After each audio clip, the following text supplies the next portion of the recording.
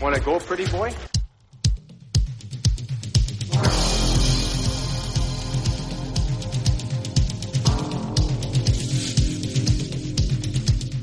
Two minutes by yourself and you feel shame, you know, and then you get free.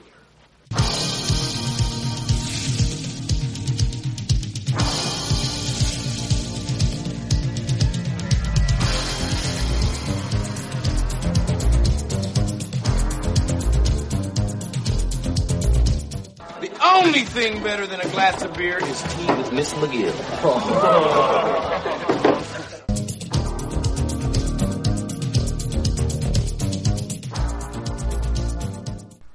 And welcome to the Fourth Line Voice Podcast. My name is Darren. Thank you very much for tuning in to episode 2, the relaunch of the show of the Fourth Line Voice here on the Hockey Podcast Network. I hope everybody is staying safe and healthy out there. And on this Sunday, opening the vault, so to speak, on one of my older player interviews. I had mentioned in episode 1, every Wednesday you'll be getting a new episode from me, but on every Sunday, for the next little while, as my player interviews go, I have about 20-some older player interviews.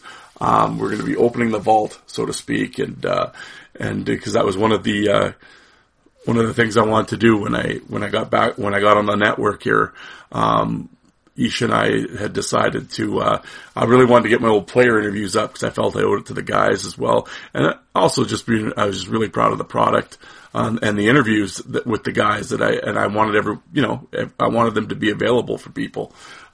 So our idea was on Sundays, we'll kind of do a vault, open the vault type thing, and, we'll put out one of my old player interviews. So so for the first one, I said, well, you can't beat this cat. There wasn't too much tougher than John Nasty Morasti. So, I recorded this with John about, mid-December. So not too long ago. And, but John's the, chief at the Flying Dust Reserve in Saskatchewan. So he's a busy dude. So, we got him, I think he was traveling to Meadow Lake or something, but, he was kind of, but he was nice enough to take the time to, and like I said, it was an in-depth interview, right? We start in junior, we go all the way through the minors to Russia. Like I said, we leave we turn over every stone and we talk about everything. And, from legendary, his opponents from Steve Bosse, Yablonski to Bugard and McIntyre, you name them, we talk about them. So, I think, like I said, it was a really fun interview with John, and he told some great stories.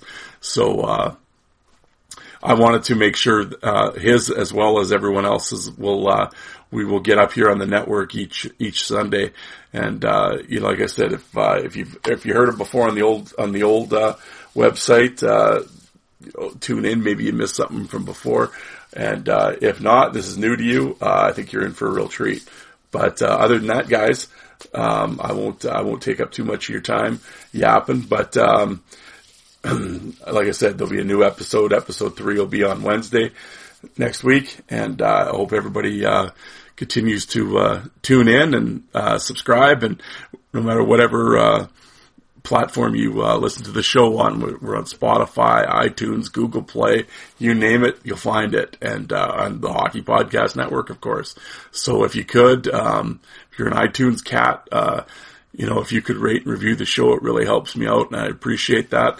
And in terms of where to find us and everything, in the rankings and stuff, I don't know how all that stuff works, but rate and review the show if you could at the very least. And also check out my YouTube account, same voice or same name, Fourth Line Voice on YouTube. About 2,000 videos up there from all the different leagues, including John Morasti, and many of his fights are on there. And as well on Twitter. If you happen to be on Twitter, Fourth Line Voice on Twitter, check it out. Drop me a line, say hello.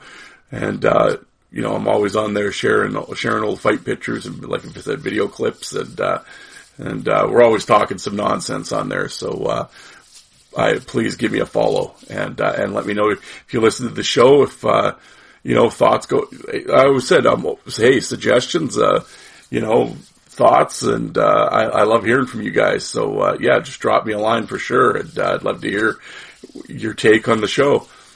But like I said, without further ado, let's get to John. Okay, guys. Again, I hope everybody's staying healthy and safe. And here we go. Enjoy my interview with John Nasty Mirasty. Thanks, guys. All right, here on the Fourth Line Voice, I got a special guest for everybody. Legendary enforcer, 12-year pro, 3,000 plus penalty minutes, 350 career fights, and above all, a fellow Sasky. John Nasty Mirasty is on the line. John, how you doing today? Not too bad, Dan. How are you doing? Excellent. Well, thanks, man. I really appreciate you taking the time out to talk to me today. Oh, definitely. It's always a pleasure. I'm looking forward to some of the stuff we're going to talk about. Well, like I said, I was talking to you last night briefly, and we'll kind of get a timeline in your career, and we'll start at the beginning, and we'll head all the way to Russia and everywhere in between. So you grew up in Meadow Lake, Saskatchewan, and played in the Saskatchewan minor hockey system, correct? Yeah, I did. I kind of moved around quite a bit when I was younger. I was up in the far north there in Bovell, and then I was down in the south for a bit. I was in California, but my home base, my home community is Flying-Dutch First Nation. It's just about 5 minutes northeast of Meadow Lake, so it's a place where they breed them pretty tough. There's a lot of tough guys that come out of Meadow Lake. Absolutely, and I was going to ask you, a lot has been made. Growing up, you were a boxer as well, correct? Yeah, I was a Golden Gloves boxer. I think I started boxing at the age of 12, and I boxed till I think I was about 18 years old is when I kind of had to quit because I was just too busy with hockey. Going into the SJHL and then working my way into the Western Hockey League. Kind of still trained as a boxer, but I didn't really get to compete. So it was always something that really kind of prepared me, I guess, for my career. I love fighting and love to get hit, so it kind of went hand in hand. It was kind of really taught me how to train more for fighting and to train to be really committed, I guess, and have that dedication to the sport. Well, no, absolutely. And we may as well get right into it. Like you said, at 17 years old, you roll into the SJHL and you sign up and you're with the Kindersley Clippers, and you played 42 games and 300 minutes of penalties, and back then the SJHL was no joke. There was tough dudes rolling around. How did you take to the role, and what was your first year in the SJ like? It was pretty good, but it's actually kind of a funny story getting to the SJ.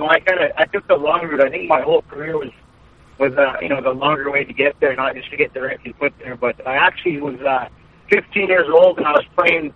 I think it was Bantam hockey with Meadow Lake, the double 18 year, and I'd get called up to play senior with the Meadow Lake Stampeders. It was the old Wild Goose Hockey League. Yep. And I remember it was towards the end of the season. I got 15 years old. I was playing with all the men in the Wild Goose League, and we played a home game against Kindersley Senior Clippers, and I ended up having this older guy kind of pick it on me, and he kept saying, you're just a kid with a bubble. So I finally said, okay, well, what bubble? And I took my helmet off, and I ended up beating the shit out of this guy at center ice.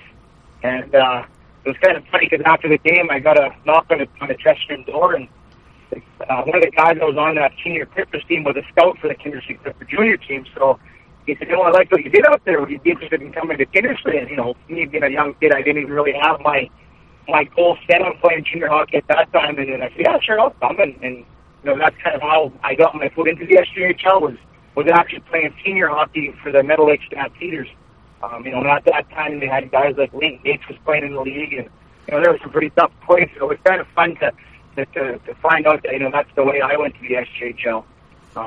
Once I got to the SJHL, I went to camp, and I was actually joking with another guy. I was on a podcast here a few months ago, and I was laughing because I took my son Tristan, who's now 16, and I took him to the Kindersley Clippers camp. And I don't think there was one body check thrown there, so it kind of made me laugh because when I went, I think I fought 17 times in the one weekend, just to make that team. So, the SJHL was obviously a lot of fun. I was a young guy and got to experience a lot of good things, and, still have guys in that team that are still good friends of mine. So, going from there was a great opportunity, and I took full advantage of it. Absolutely, and like I said, that's where I first saw you, and I know you had your fair share of bouts, and And at that point, did you would you get listed by Prince Albert, or did you just walk on? No, actually, that's another funny story how I got put to Prince Albert. One of the guys from the PA Raiders actually called a guy by the name of Corey McKee, who was assistant coach in North Battleford Northstar at the time, and that was Kinnersley's big rival. So every time that I'd be playing Battleford, I'd be fighting those guys, and I was still really young at the time, and I was kind of beating those guys up, and they had some older guys that were pretty tough, and every time I'd skate off the ice, Corey McKee would be chirping me, and I'd just wink at him and laugh, and so I guess a guy had actually called Corey and said, who's one of the tougher guys in the SJHL that's young that could come to the top, and fortunately Corey mentioned my name, and from there it was kind of a set deal. I went to PA with a mindset of making the team, and sure enough, I made the PA Raiders that year, and that's kind of where I stepped foot into the WHL.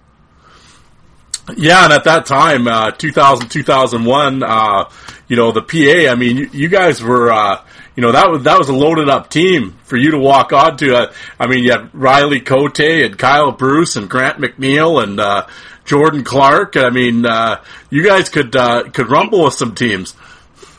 Well, actually, Big Steve McIntyre was there at the beginning too. He was actually my roommate, so him and I fought in the inter squad game, and that's kind of what set my position on the team was fighting Big Steve back, and hate to say this, but I think I got the better of him that time, and so it was kind of fun going back to our place house, and him and I were roommates, and so yeah, I got to live with Big Steve Mack for the first month, and then he ended up he was a 20-year-old that year, so he was an overage player, and he ended up getting sent to, I think, Medicine Hat or somewhere like that. But we had a really tough team. Jordan Clark was a tough guy. Matt McNeil, like you named them all already. Those were all a great group of guys and a really tough team. So I think my stint was not too long in PA though, because I was eventually traded to the Tri-City Americans. Yeah, well, like I said, you played the 30 games in PA, and you got right into it, 19 tilts, and then off to Tri-Cities, 37 games there and 18 tilts, so you were consistent. Yeah, in terms of, were you happy with the trade, or were you pissed off, or? Not at all. You always take every opportunity is take it when it comes with. So it was obviously exciting, and in Tri-Cities we had Al Tour, who was an NHL guy that fought quite a bit. So it kind of he kind of took me under his wing, and it was exciting that he brought me there to know that I was wanting to go to Tri-Cities, and Tri-Cities was a beautiful place, but on the other hand, it was nice to be in PA because, I grew up as a kid playing minor hockey, watching the Saskatoon Blades and the PA Raiders. So, PA is only like 2.5 hours from my hometown. So, that was the one downfall was, going from being only 2 hours away from home to, it's a good 2-day trip to get to Tri-Cities. So, but, I took it and enjoyed it. And, I'm still really good friends with a lot of guys in Tri-Cities, and still really close with my billets there, so it was an awesome place to be. No, absolutely. And, I just want to throw some names at you because kind of looking at your fight card, so you're in the Western Hockey League. That year you fought big Derek Bugard 5 times. What was it like fighting Boogie at that time? He was a big man, I won't lie, but, I was young and hungry at that time, and I wanted to, if you want to be the best, you have to beat the best. So, I fought him, I can't remember exactly every fight, but I did fight him quite a bit. And, he was a big man and he was tough as nails. And obviously he went on to be one of the toughest guys in the NHL. So, he was always a really nice guy. I remember talking to him all the time. And I remember even giving him tips because he was so damn big. I remember thinking, shit, just a little guy like me should just stretch me out and give me a licking. So it was always funny. But he went on to be one of the toughest guys in professional hockey, and it was an honor to be able to fight him. And even further down the road, I fought his younger brother Aaron, who was not as tough as Derek, but obviously did the role and played the role, so you got to have respect for him as well. So it's a sad situation that happened to Derek, and I feel for him and his family, but he was one of the toughest guys in hockey.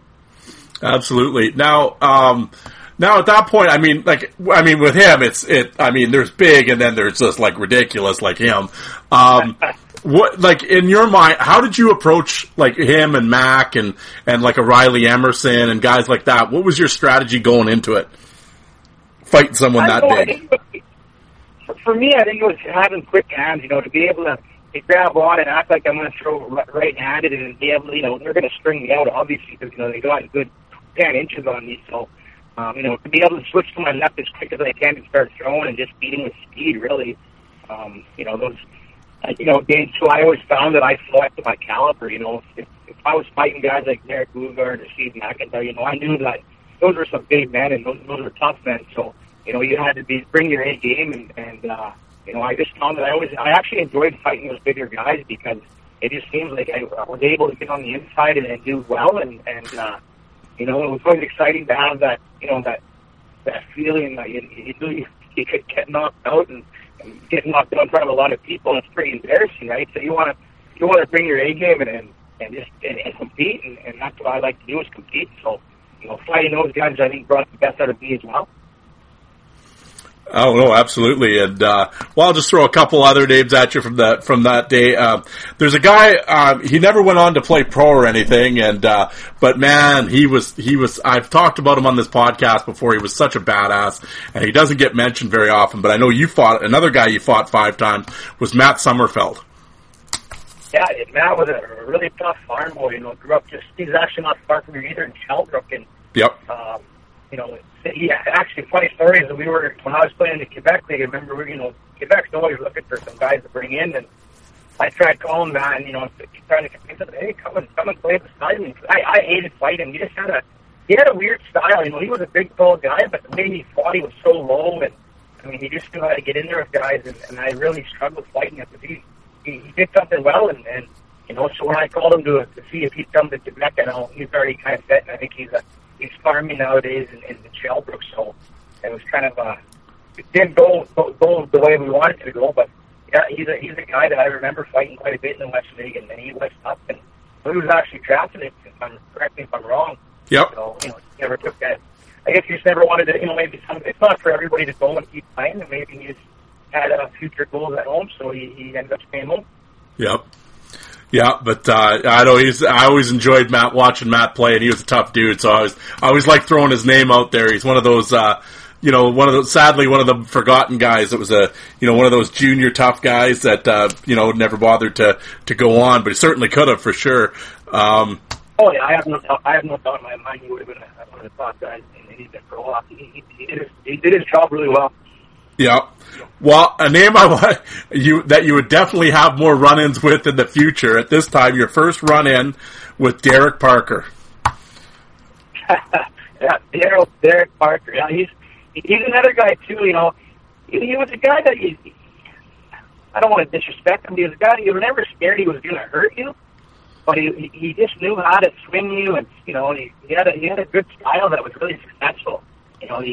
He'd go in there and he'd swing and he'd get you rotating, and he'd almost just make you look stupid. He's never a guy that I thought, oh shit, I'm going to get hurt tonight, but just more get embarrassed, because he was really strong in his skates, and he had a style that it was just hard to really to get in there. So, but him and I had a lot of fights. Derek's another guy. He did really well, and he was well traveled. He played in a lot of different leagues, and I faced him a few times.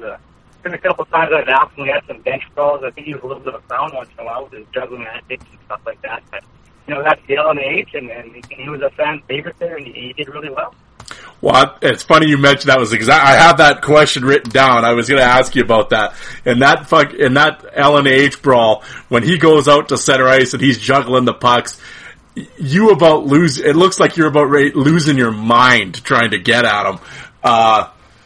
He just had that. I've talked to guys that played in that league and stuff, and it's just he just had a way of getting under your skin.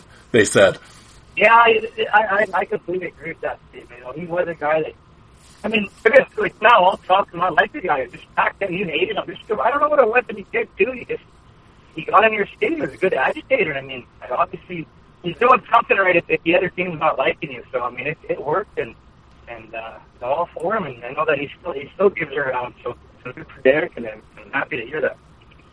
Yeah, no, absolutely. Well, another name I wanted to throw at you, he was playing with the Regina Pats at the time, and you guys had a couple really good toe-to-toe bouts, was David Kozauka. He did some old names. They go back way back. Oh, yeah. He was another really tough guy. I think I fought him a couple times. I'm not sure how many. Yeah. But, he was tough, too. I remember that, playing him. And he kind of fought similar to me. He'd just get in there and throw, and he was a little bit bigger of a guy. So I'm not really sure where his career went after juniors, though. I never really followed him, but I definitely remember his name, and I remember who he was. I think I had a few fights. I think once in Regina and probably once in PA with him. And he was a tough customer as well. Yeah. Well, I was going to ask you when we were talking about fighting styles and stuff. I know I got a few folks out there with they're really into the jerseys and everything. Did you do any jersey modifications? Not really, to be honest. There was one year I think I got bigger sleeves and stuff, but the older I got in my career, I just wanted to be just kind of go. You hear about guys velcroing their jerseys so they come up easier and all that, and I don't think I really did much of that. Like I said, one year in Quebec, I think I had a goalie jersey instead of a regular jersey, but for the most part, I didn't do much. I remember Steve Boston. He actually had a pretty smart idea. He used to have a tie down in the front of his jersey that would kind of hold down. Yeah, it was tight. So it was kind of harder to grab, and I remember thinking, shit, that's a pretty good idea. Because, that was one of my tricks, was to grab a guy's front of his jersey, and, with all the slack jersey, I would use it as like an elastic, and I'd kind of, use jersey jobs, it worked really well, but when Bossy had a jersey that was so tight in front that was held down, I couldn't really utilize that tactic. So, you see guys with, like I said, Velcro straps and everything like that, so... but as far as me, I don't think I did that much to alter my jersey. Yeah. Well, so the following year after Tri-Cities, you end up you start in Moose Jaw or Tri-Cities, then you go to Moose Jaw, and then you're in the SJHL with Battleford and Flin Flon. Were you disappointed to leave Tri-Cities? No, I actually asked for a trade from Tri-Cities because at that time my girlfriend at the time was pregnant with my first son, Tristan. So I wanted to be closer to home. My girlfriend at the time was going to be having a baby, and I wanted to be somewhere close so I could, at that age, I was pretty young to be having a kid, but at the same time I wanted to be there and not be so far away from home. So I actually requested that trade, and I ended up getting traded to Moose Jaw, and things just didn't work out the way I wanted it. And, I was there, and I don't know, I just wasn't happy. So then Battleford had owned my rights, I think, at that time, and so I called my agent and said, hey, I just want to go home and play. And so I think I ended up working out some deal that I ended up in Battleford. I can't even remember it so long ago that I ended up going back to Battleford and playing. I ended up playing, I think, my 20-year-old year in the SJHL. And that's kind of what happened from leaving from the WHL back to the SJHL. I wanted to be somewhere close to home so I could be close to my son, and now here I am watching him play hockey. No, absolutely, and I know when you were in Battleford, you had a couple of good tilts there with Jason Goulet, and Jordan Roach was running around, and I know the following year in 02-03, you were in Surrey for a little while. that was the year. Yeah, that's the year when my son was actually already born, and I remember it was kind of weird because I originally went to I think it was Moncton. There was a team in the SJHL on the East Coast that was hosting the Royal Bank Cup that year. Okay. And they had called me and they said, well, hey, we're going to get you to come here and play. We're hosting the Royal Bank Cup, and we want you on our team. And so I flew all the way. I think it was Amherst, maybe it was Amherst. Does that sound familiar? Yeah. I think it was Amherst. So anyways, I flew all the way to the East Coast. And I remember I said, frick, I flew there for 2 days for nothing because they didn't own my rights. I guess the team in Surrey had picked up my rights. But this Amherst convinced me that, hey, we're going to host the Royal Bank Cup this year, and we want you to come over here and play for us. So I thought that's a pretty cool opportunity. So I flew over there, and I think I was there for 2 days, and I think Surrey caught wind of it and said, hey, you're not going to be allowed to play there. So I ended up having to fly from Amherst all the way back to Surrey, and I ended up playing in Surrey for a few games. But it was kind of funny. Like I said, a coach that was in Surrey, and I can't even remember his name. He ended up coaching me in in Syracuse. The guy was a fucking idiot. I didn't like him at all. Mark Hollick was his name. He was the coach in Surrey. When I got to Surrey, I fucking hated the guy. And I think I ended up playing in Surrey for a little bit. And OCN ended up calling me and said they'll give me a bunch of money. And like I said, at that time, my son was born, and I could be close to my son and making good money. So I ended up leaving Surrey and going to OCN that year. So my last year in the SJ or in junior A was kind of a shit show. I was all over the place. So, but yeah, funny story was, like I said, flying to Amherst for 2 days. Right on the, I think that's in New Brunswick. Yeah. And but it was short lived. I was there for 2 days, and they said, no, you got to come back to. I went from the East Coast right back to the West Coast, and then ended up in OCN that last year, and then kind of funny story as well. I guess you're going to probably ask me the questions, but I ended up kind of quitting hockey after junior year, and I was just going to go to university. So that was my last year junior. Yeah. Yeah, well, and before we leave junior there, I mean, OCN, I mean, that's, you got Ryan Brahms there, and of course Aaron Starr scoring 1 million points, and, how did you like OCN? It was good. What attracted me to go there was, well, obviously number one was the money. They were for junior 18. They were paying guys like me pretty big money to come play. Yeah. One of my best friends at the time played on that team too. His name was Dylan Rochon. So I mean that was a huge attractive thing for me to go there. Play with one of my childhood friends. So I went there, and it was pretty short-lived there as well. Like I said, at that time I was kind of battling with having a son. So it was so hard to be away from my son. So that's why I kind of dumped around and bounced around. I didn't really know what I wanted to do. And having a young boy back at home was really playing with my mind. So and then from there, the following year, I actually quit hockey and went to university. I enrolled at the University of Saskatchewan.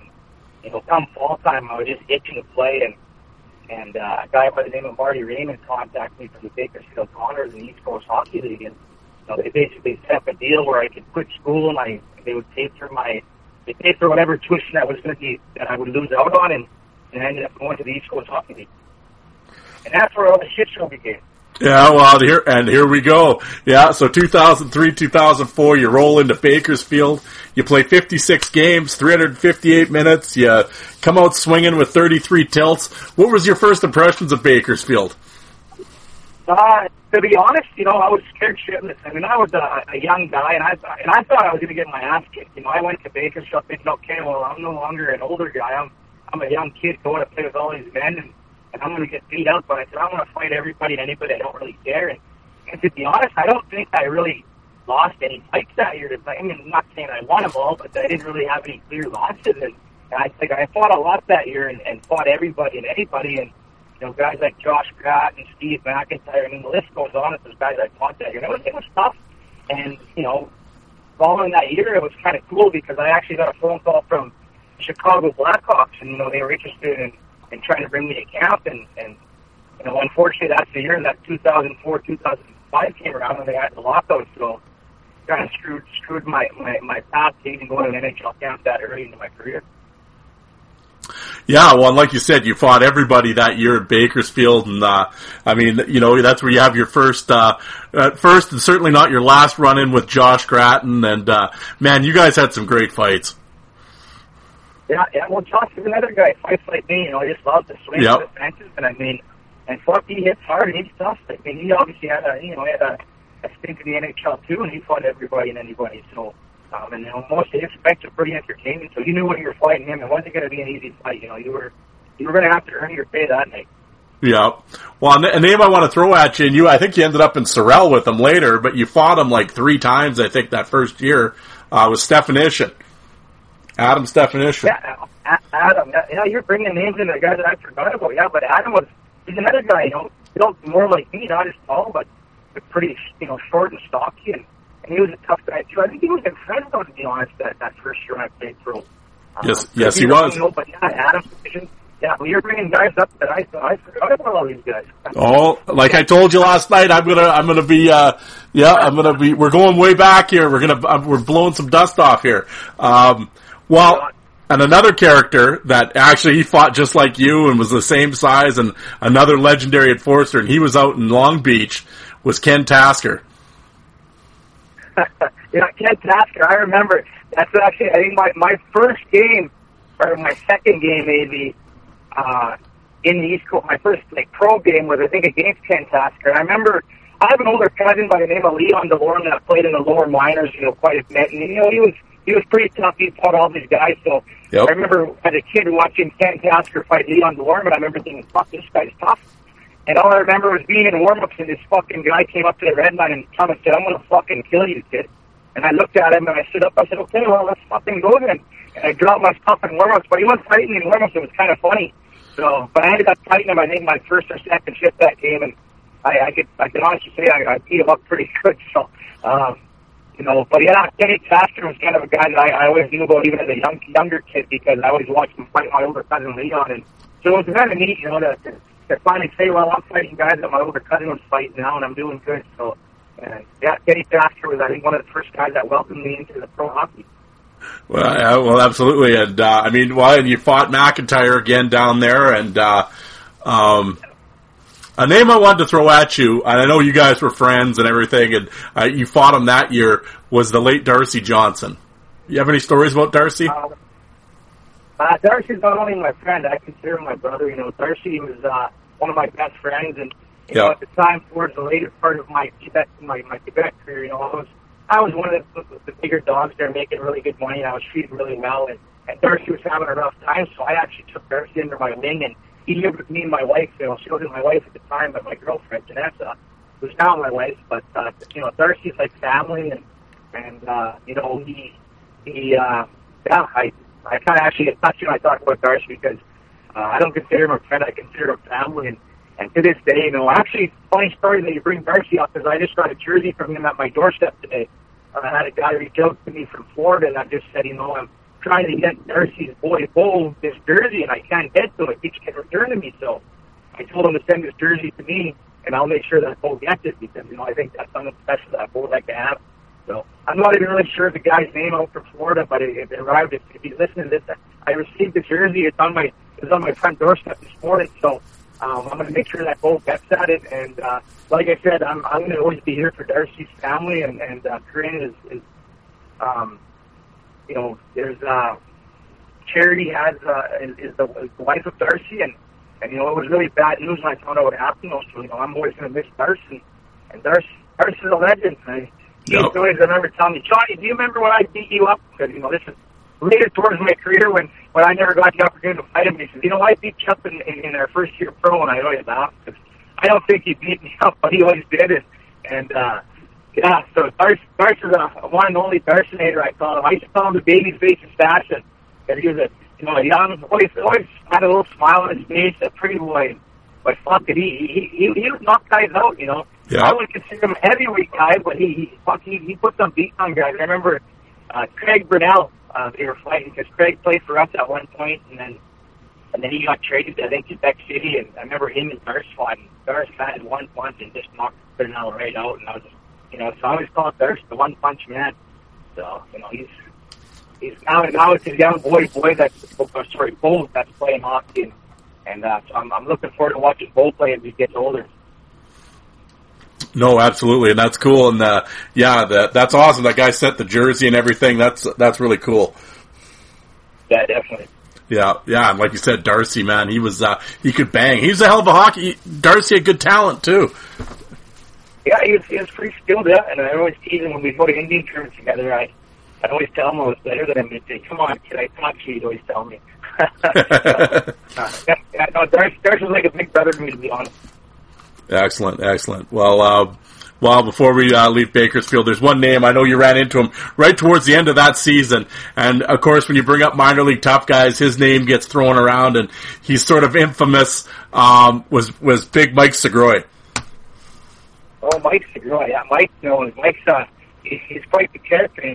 I love him. I love the guy. He's doing well for himself now. I ended up actually playing with him when he got called up to Syracuse there when I was there on a PTO, and he's sure passionate about fighting, and he's passionate about the game. Even to this day, he's doing a lot of good work with youth that I would see on Facebook and stuff. So, I remember him. He was quite a few. I think he was a bit older than me at that time. I was a young guy, and everyone was talking about Mike Segroy. I think at that point he had a couple games in the NHL and exhibition, anyways.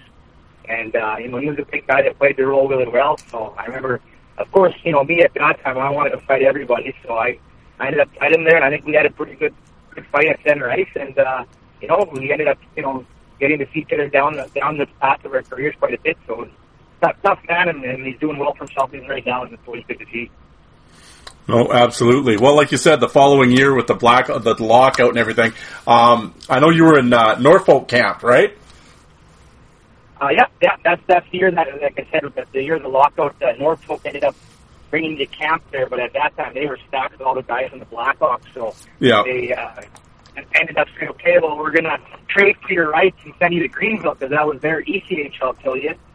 Maybe I don't know, maybe my career would have turned out differently if I would have stayed and did that system-wise, but, being a younger guy, I had a kid back home, actually Quebec came calling, and, they actually offered me a hell of a lot more money than I was making in the East Coast Hockey League, so might have been a mistake in my career to leave to the Quebec League at that time, at such a young age, but that's where I got my foot in the door in the Quebec Senior League. Well, yeah, let's get into her. Like you said, you roll into Sorel and Mission there, and you play 21 games. And did you know what you to expect, and what were your initial thoughts of the LNAH? I don't know. I remember walking in, and I was a pretty big, solid kid. At that time, I was probably, that's part of my story. I was, 5'10", maybe 215 pounds. I was, pretty solid younger guy. And all I remember is my first game, we're playing in Laval at the House of Pain. And we got guys like Dean Nairn, we had some big boys. And I remember going in this dressing room, and just in the dressing room, you could just feel the tension, because I wasn't there, but I guess the previous game something bad happened. So, there's guys taping their wrists up and putting nothing on their faces. And I remember going, holy fuck, how many of these guys are going to fight? Like, usually, in the East Coast, there's one or two of us that fight, but, we had 8 guys that were getting ready to go to war. And I remember I could just feel the atmosphere. And we go into warm-ups, and I remember thinking, fuck, the rink was packed. I mean, they're smaller, senior-looking rinks, but, there wasn't a place to sit down. It was packed, and you could just feel the tension. And all I remember was Big Patrick Cote, and I think his name was Ryan Pizak. And these guys looked like they belonged in the WWF. These guys were 270 pounds. And all I remember, we were doing warm-ups, we were doing our horse show or whatever. And I watched these 2 guys from the other cross the red line take their jerseys off, their shoulder pads off, and they have nothing on. They're just in their bare skin, and they got, their whole backs leaned up. And I remember going, holy fuck, what am I going to do? And, long story short, we ended up having like a 15-minute brawl. And funny story is Patrick Cote ends up coming after me. And I locked out because he swung, and he was so slippery that he slipped. And I hit him once, but I remember when he was on his knees, he was still as tall as me. And I remember going, holy fuck, what did I get myself into? So that was always a great rivalry. And like I said, it was called the House of Pain for nothing. It was an atmosphere to always experience, that's for sure. Oh yeah, like you just looking at the Sorel roster, and like you said, you and like Darcy were there, and Jason Rushton, and Brunel, and Renard, and Mayrand, and Jack Redlick, Corey Holland. Stephanishin. You guys were ready to rumble. Yeah. Oh yeah, no, definitely. That was some tough hockey back then, that's for sure. Yeah. Oh, Brad Lambert. How could I forget Lambert? Yeah. Yeah, one punch, Brad Lambert, yeah. Yeah, how bad was that dude, man? That guy put some beatings on people. Yeah, he had a couple of good years, that's for sure. He was tough. He knew how to throw, and he was a good man. And even him, he's another guy that I still follow around, and he's still doing quite well for himself. So it was a great thing to see. Well, couple names I want to throw at you, because you had quite the rivalry with them. You ended up fighting, I think I counted like 10 times in your career, was Manny Frechette. Yeah, Manny Frechette, that's a guy that you bring up that's fucking tough as nails. Guy's not very big. He's a health freak. He doesn't smoke, doesn't drink, works out. He's fought the toughest guys around. He's fought, Link Gates and all these big names, and he's always done well. He's a marathon fighter, You're going to fight him, you better know you're going to fight for a good 2 minutes. So, Manny Frechette, he was a tough dude, and I always respected him. I said, he's not the biggest guy out there, but you were in for him when you grabbed onto him. And I don't know. He was a guy that I always found that I kind of figured his style out. So there was a lot of fights there where I got a lot of good opportunities on him. But I said you could beat him up one night and he fell back the next night and wanted to go again. And from what I hear, was a true team player. You know, he was there to stick up for his teammates, and that's the kind of guy he was on your team. So, yeah, he's a tough man. Oh, absolutely, and actually, and you ended up fighting again. You seem to you find the legends, and they were one of them was Frank the Animal Bialowas.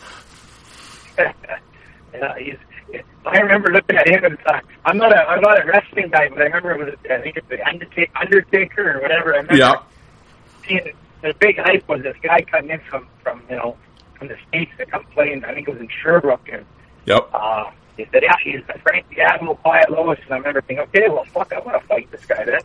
And I remember when we squared off at center ice. I was just a young kid then, and I remember seeing this old guy, and he had really long hair, like up to his shoulders, and it was black, and all I remember is he had the hair was in front of his face, and he just took his fingers and parted it, and before we were squaring off, and it was kind of an intimidating thing, because I was thinking, fuck, I'm going to get a lick in here, but, you know, him too, he had a good fight, and you know, he actually, I think, had a say, and he ended up going to Danbury later that year, because, you know, I did quite well against him, and I think he had some connection with the Danbury Trashers, and that's how I ended up going to Danbury. Okay. Well, before we get there, another name I want to throw at you was, I didn't even realize you fought, I thought I saw all your fights, but I didn't even realize you fought him, was Serge Roberge. Yeah, I remember Serge Roberge. I remember him getting mad at me because he kept calling me a cheater. Because my jersey came off or something, and he just was,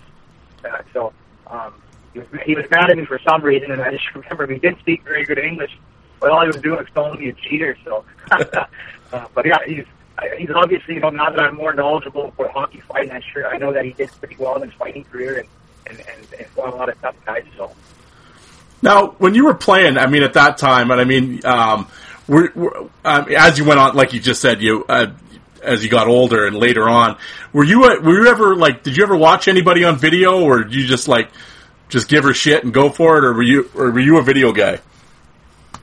I think maybe a little bit later on in my career when I was, you know, more in the American League and stuff, and I really studied guys more. But, you know, at the first half of my career, you know, I just went out there and fought. I mean, you could prepare all you want for a fight, and you pretty much have to read and react. So, but yeah, I know I definitely like to watch the videos and see, you know, what to expect from guys. But, you know, there's a lot of guys that fight southpaw, or, you know, will open up or fight really defensively. So it's always nice to study your guys and kind of learn. But I didn't do that until later on in my career. Yeah. Well, I was gonna. Since we're talking about the Quebec League and the circus and everything else, because I know you didn't do it obviously in junior, and actually from watching you in Bakersfield, you really didn't do too much of it. But once you kind of got to the Quebec League, that's kind of really when you started becoming like a showman. You know, with the hand up in the air, or try to get the crowd into it or whatever. Did somebody tell you to do that, or did you just come up with it on your own? Where did that all come from?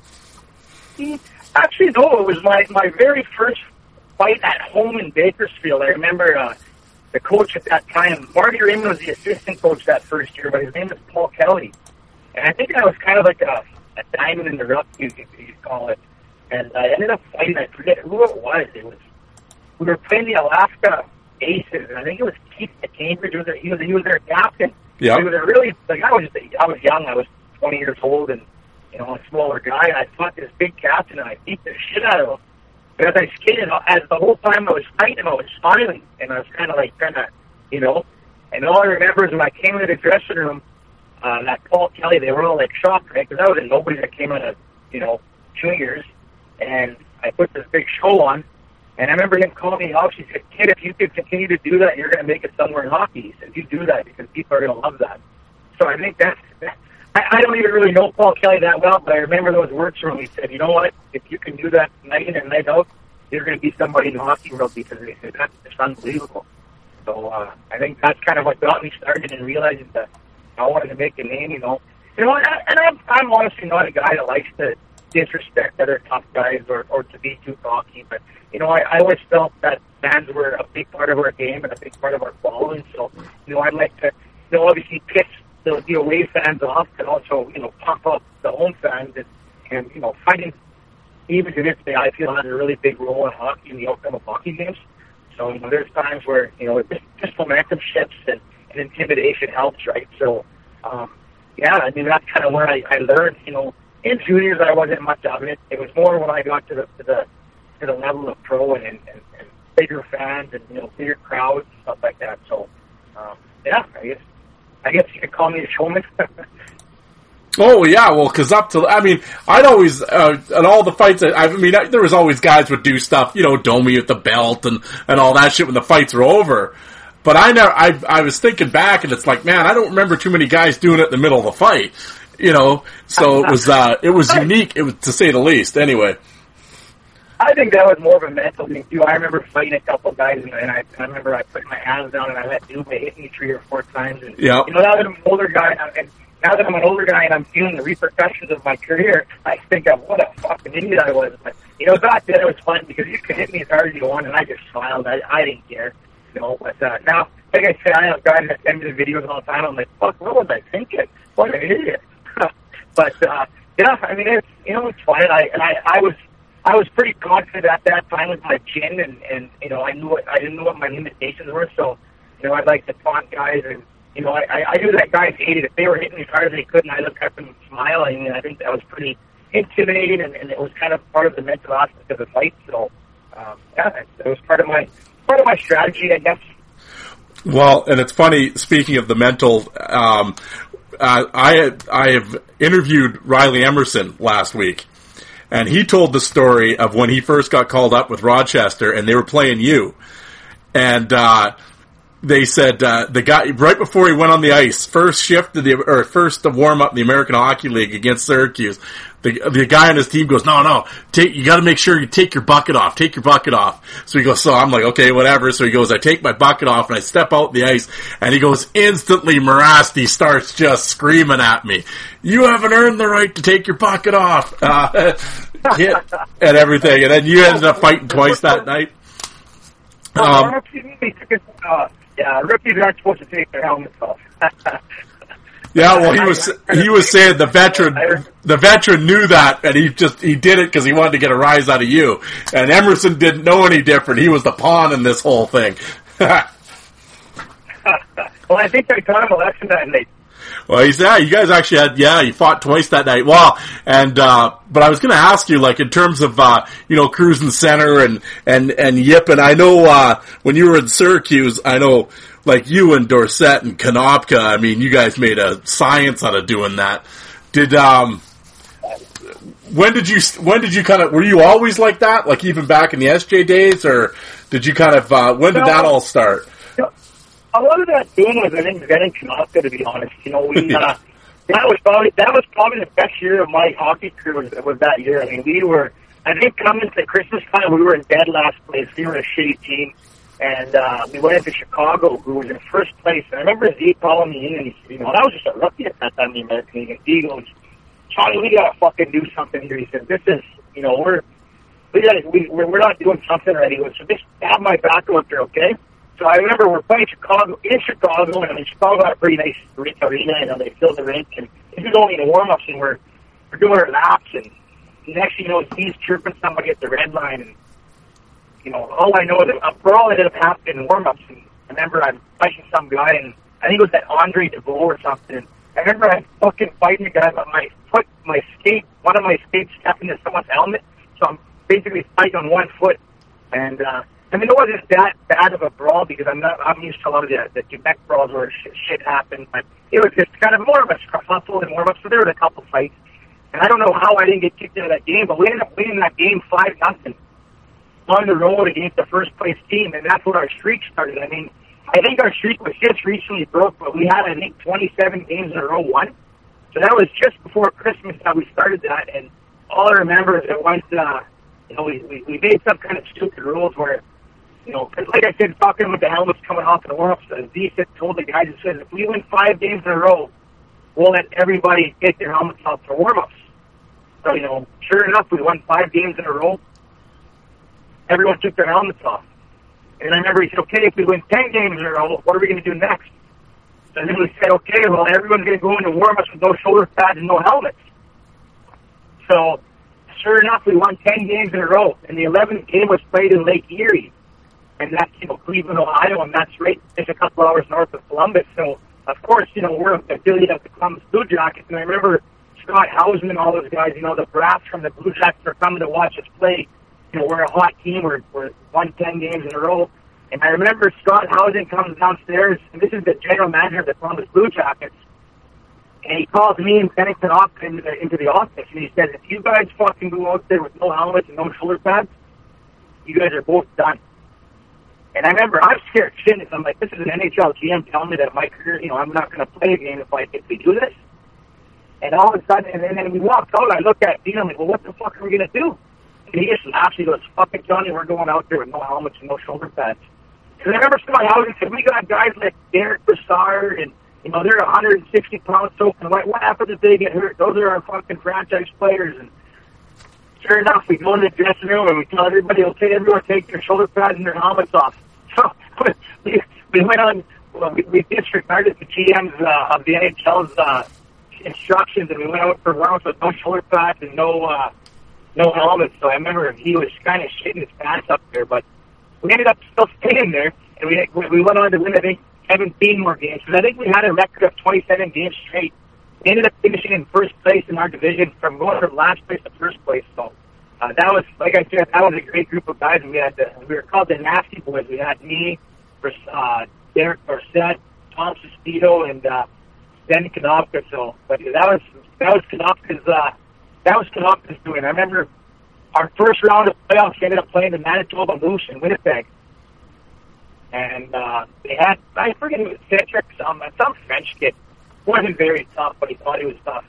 And I remember this kid had this big write-up in the paper that, Syracuse was coming for the first round, and all we do is bully guys, and what are you going to do? And he said, well, whoever tries to bully us, I'm going to fight them.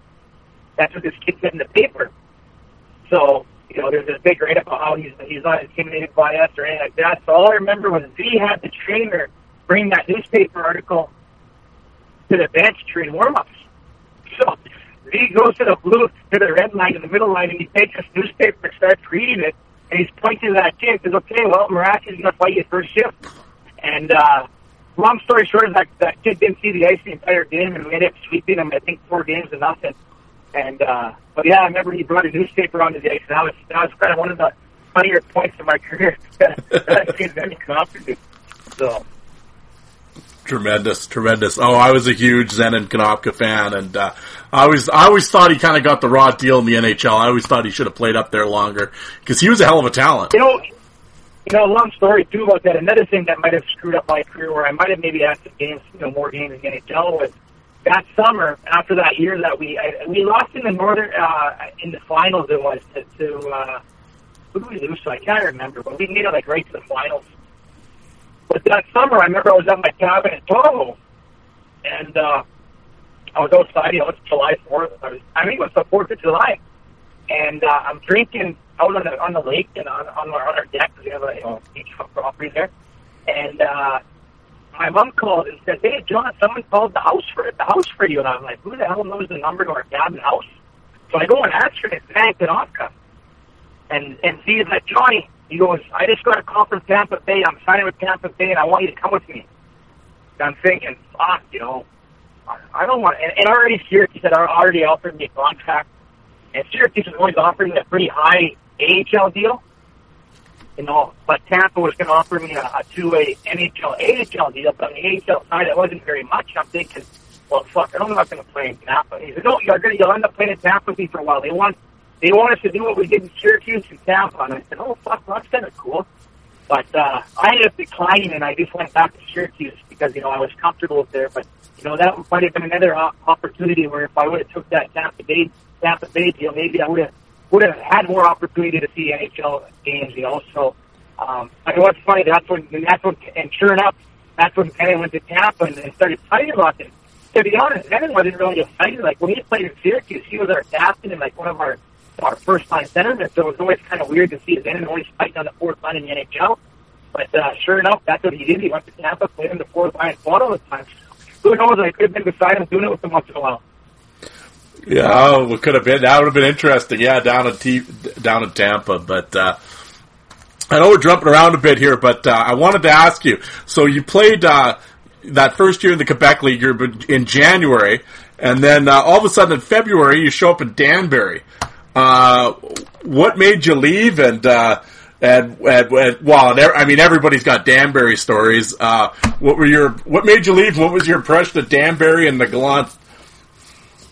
Well, actually, what happened was I had fought Sebastian Sear, and I got dropped, and I fell, and I hurt my ankle pretty bad. Yeah. And I remember I was kind of mad because of the medical system that they had in Quebec wasn't very good. I mean, these guys put this huge cast on me, and I was like, fuck, like it wasn't really professional like it was in the States, you know, where you have the top doctors see me and stuff. So I was kind of mad. So then a buddy of mine at the time, Eric Beeman, said, hey, I got a hold of these guys in Denver, and they want you. And I said, well, do they know I'm injured? And they said, yeah, they don't care, just come. So I ended up leaving Quebec, and I remember it was kind of scary because, you know, there's always the stories of the Hells Angels owning the team, and, you know, I was a guy that was pretty popular in Quebec at the time, but I was just unhappy with, like, the medical attention I was getting and stuff, so I ended up going to Danbury for the rest of that year, and it actually worked out well because as soon as I got to Danbury, they cut my cast off, and the doctor said, why the hell do you have a cast on? You shouldn't even have a cast on. You need to already start rehabbing this. So I was playing with him like 3 weeks, right?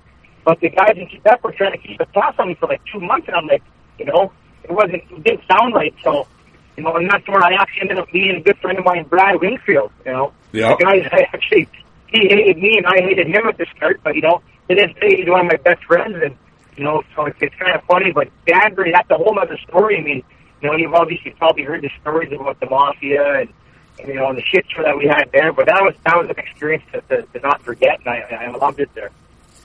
Yeah, well, like I said, I had Brad on the show last week, and he was telling some outrageous stories about getting phone calls during the game, and you know, basically get almost like they're putting hits on guys and stuff, you know. And but I mean, you guys, what a bunch of characters on that team. I mean, that year you had, you know, Roman Nadur and Winger and Hickey and Jarrett Burnett and Stephen Pete stopped by, and Bialowas and Wagner, and I mean, it just goes on and on. Yeah, that was, like I said, those weren't normal teams. Those were overly stacked teams with tough guys, and you know, sometimes it actually wasn't that fun because, you know, a guy like me that liked to fight, sometimes it was hard to fight a fight because we had 6 other guys that wanted to fight that night. So, but we sure did intimidate teams. I know teams hated coming into Denver to play us because, I mean, if you look at those guys, a lot of those guys I wouldn't want to fight. And, you know, so it was quite the experience there. But like you said, I'll throw just a couple names at you. I know you fought, and again, like I said, you always seem to find the legendary guys. I mean, I know you fought the Rammer, Bruce Ramsey, there in Muskegon. Yeah, that was in Muskegon. Yeah, he was like, I didn't know much of Bruce Ramsey, you know, back then, but so obviously he was a tough guy, and I think I saw him more at the later of his career because I don't think he really wanted to fight that much. No. Well, it was interesting because I watched that fight last night, and actually it's right at center ice, and you throw your helmet off, and he keeps his on, which is kind of odd. I'm surprised Bruce did that, actually. I actually remember him telling me he had kids, so he didn't want to take his helmet off. And you know what? I don't blame him now. Now at the age I'm at, I say, fuck you, kid, you can take your helmet off. I'm leaving mine on. So I guess you outsmarted me there. Well, there you go. But another guy you ran into, a big guy, was and you had a couple of fights with him there in Flint, was Curtis Tidball. Yeah, Tidball. I ran through him a couple of times. You know, he was in I think in the UHL. He was in Michigan. He was in, I think I maybe fought him once or twice, and then I think I had a few fights with him actually in the LNH too. So yeah, you're bringing up a lot of names that I forgot about. Yeah. Oh, yeah. Well, just Jordan Fladell and Matt Goody and Chris Shaw. You had a really good one with Shaw. I mean, Nolan Brown. Just throwing names at you here. Yeah, those are lots of guys. But there's lots of guys in there. But those names that you bring up, they're all tough guys, and shit, I don't remember half those fights. I'm gonna be honest. Well, I don't blame you. I mean, after about 400 and some fights, I mean, they'll all probably, you know, it's pretty tough to remember some fight that happened, you know, in Richmond some 15 years ago, but the following year, 05-06, you actually end up in Lowell's camp, correct? Yeah, I went to Lowell. Again, I don't have much memory there, to be honest. I don't even remember how I got there. Was that 15 years ago? I guess I'm starting to lose it now. I think I went from Danbury to Lowell, and I went back to Danbury, and that's when Danbury brought in another coach that I couldn't stand, so I ended up going back to Quebec, if I remember correctly. Yeah, Paul Gillis. Yeah, that was the guy that would he'd tell us how to fight, and what we're doing wrong, and kind of I didn't have much for him, to be honest, much respect. I think he was a big reason why Quebec called me up again and said, well, we'll have you back here, and then I think they even ended up making a shitload of money in Quebec the second time I went to Quebec, so I think that's why I ended up leaving Danbury halfway through that season. I wasn't even halfway, I think it was right at the very beginning of the year. Yeah, I mean, you only played the 11 games with Danbury, and I always wanted to know. Yeah, so I was always wondering why you left there and went back to Sorel. Yeah, but I remember I couldn't stand that Gillis. I think or I think I remember he was an asshole, and I know that Winger and I still talk about him. And I know the guy was a dickhead, so I think that had a big thing with it. And then again, money always talks, and that called me and threw some big money at me, so I ended up leaving and going back for my second stint in the Quebec League. Yeah, well, and like you said, Sorel, you played the 28 games. You certainly, 38 tilts, and you're back there, Ashley Langdon and Dandino and Mayrad and Hewitt and them. And one of the guys, you had mentioned him earlier, but like I said, I looked it up. I think you fought him 9 times. And he was in that league forever. Was Jacques Dubé. Oh, Dubé. Yeah. Jacques Dubé. He was that guy fought a lot, and I think I had quite a few fights. And he's a legend in Quebec. Yep. So he was a big man. And from what I heard, I think I fought him more towards when he got better, because I heard that there were times where he couldn't stand up. But, the guy fought 80 times a year. Oh, yeah. And he was quite a showman, too. So I ended up having a few bouts with him. And again, it's been so many fights I don't remember them all, but I remember we used to taunt each other during the fights. He was the guy that I said, hey, come on, hit me. And I let him hit me 3 or 4 times, and then I started swinging again. So, I remember Jacques Dubé. Yeah, well, an interesting name that I wanted to ask you about, and he wasn't around for long. He got, some off-ice issues, and unfortunately has passed away now, but he was a big kid and tough, was Tyler Lawson. You remember fighting him? Yeah, I vaguely remember fighting. He was a big kid, wasn't he? Yeah, he was really big, 6'5". Yeah, he was in St. George. Yeah. Yeah, no, I don't really. I remember, I remember who he was, but I didn't know much of him. I knew he got a lot of off-ice trouble, so I think that might have ended his career early. And correct me if I'm wrong, is he still around? What's that? Is he still around? Oh, he died.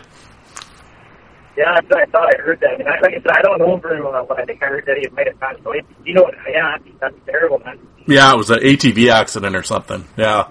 That's tragic. Yeah, well, and then, of course, this is when you run into, your first time running into, Steve Bosse when he was in Verdun. What were your initial, and I mean, you guys, right from day one, had some great tilts. What was your first, impressions of fighting Bosse? Well, he was a tough kid. I mean, he really improved. I remember the first time I fought him, he wasn't as good as he got towards the end of his career, but I mean, the guy hit like a truck. Obviously, I mean, people know when they see my videos. But this is a prime example of where styles make fights. Everyone always asks me, well, who's the toughest guy I ever fought? And they always want to say Steve Bosse because he is the guy that knocked me out a few times. And don't get me wrong, he is tough as nails, but.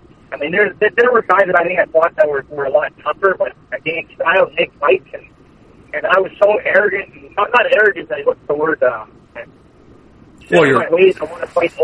I really always wanted to fight open, where if I would have changed it up and maybe used more of the technical aspect of it, I probably would have God lost as many times as I did to him.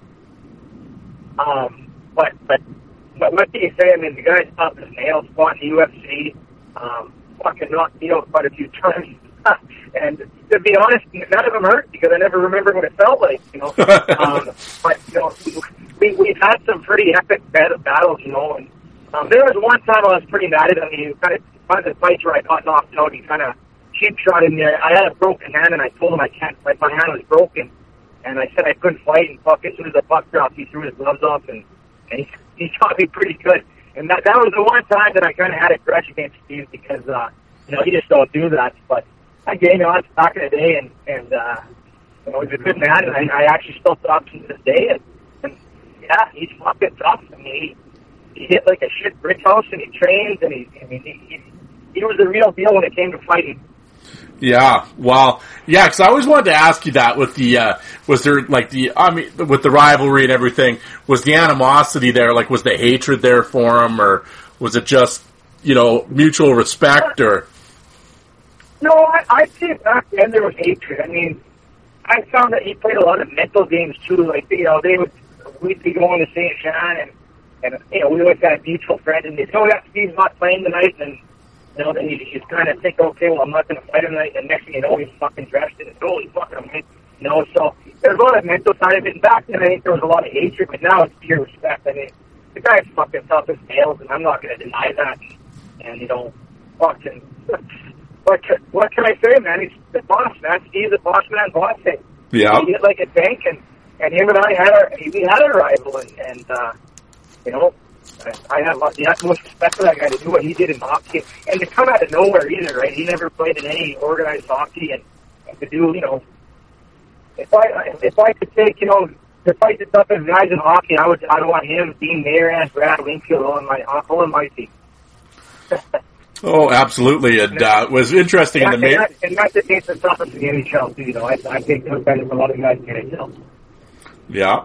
Oh, yeah. It was interesting when I had Dean on the show and we were talking, and we actually were talking about that fight, or your fights with Steve, and Dean was really breaking it down. He goes, I think the problem was, he goes, you know, because he goes, you see John, he goes, when the guys were punching before, he goes, he could kind of slip them, but he goes, Bosse was just the right size and threw that exact punch where it would just sort of, it would catch him every time. Yeah. Yeah, that's what I said. That's where styles make fights. Right? Yep. But there was a couple fights. Where I got a fight here and there too. So, but I mean, those were epic fights. And to this day, you know, what are those 12, 13 years ago, and people still talk about those fights. So it's pretty cool. And, you know, I think it'll go down in history as some of the better fights. Oh, absolutely, and I've been on podcast. I remember telling everybody in all the fights I've ever seen, everything else. I always say Morasti and Bosse. I said those were some of the most vicious fights I've ever seen. And oh yeah, they hurt. I ain't gonna lie. Yeah. Well, looking back now, and I think you kind of mentioned it, but if you could go back now, if you could talk to yourself now or back then, would you have fought him different?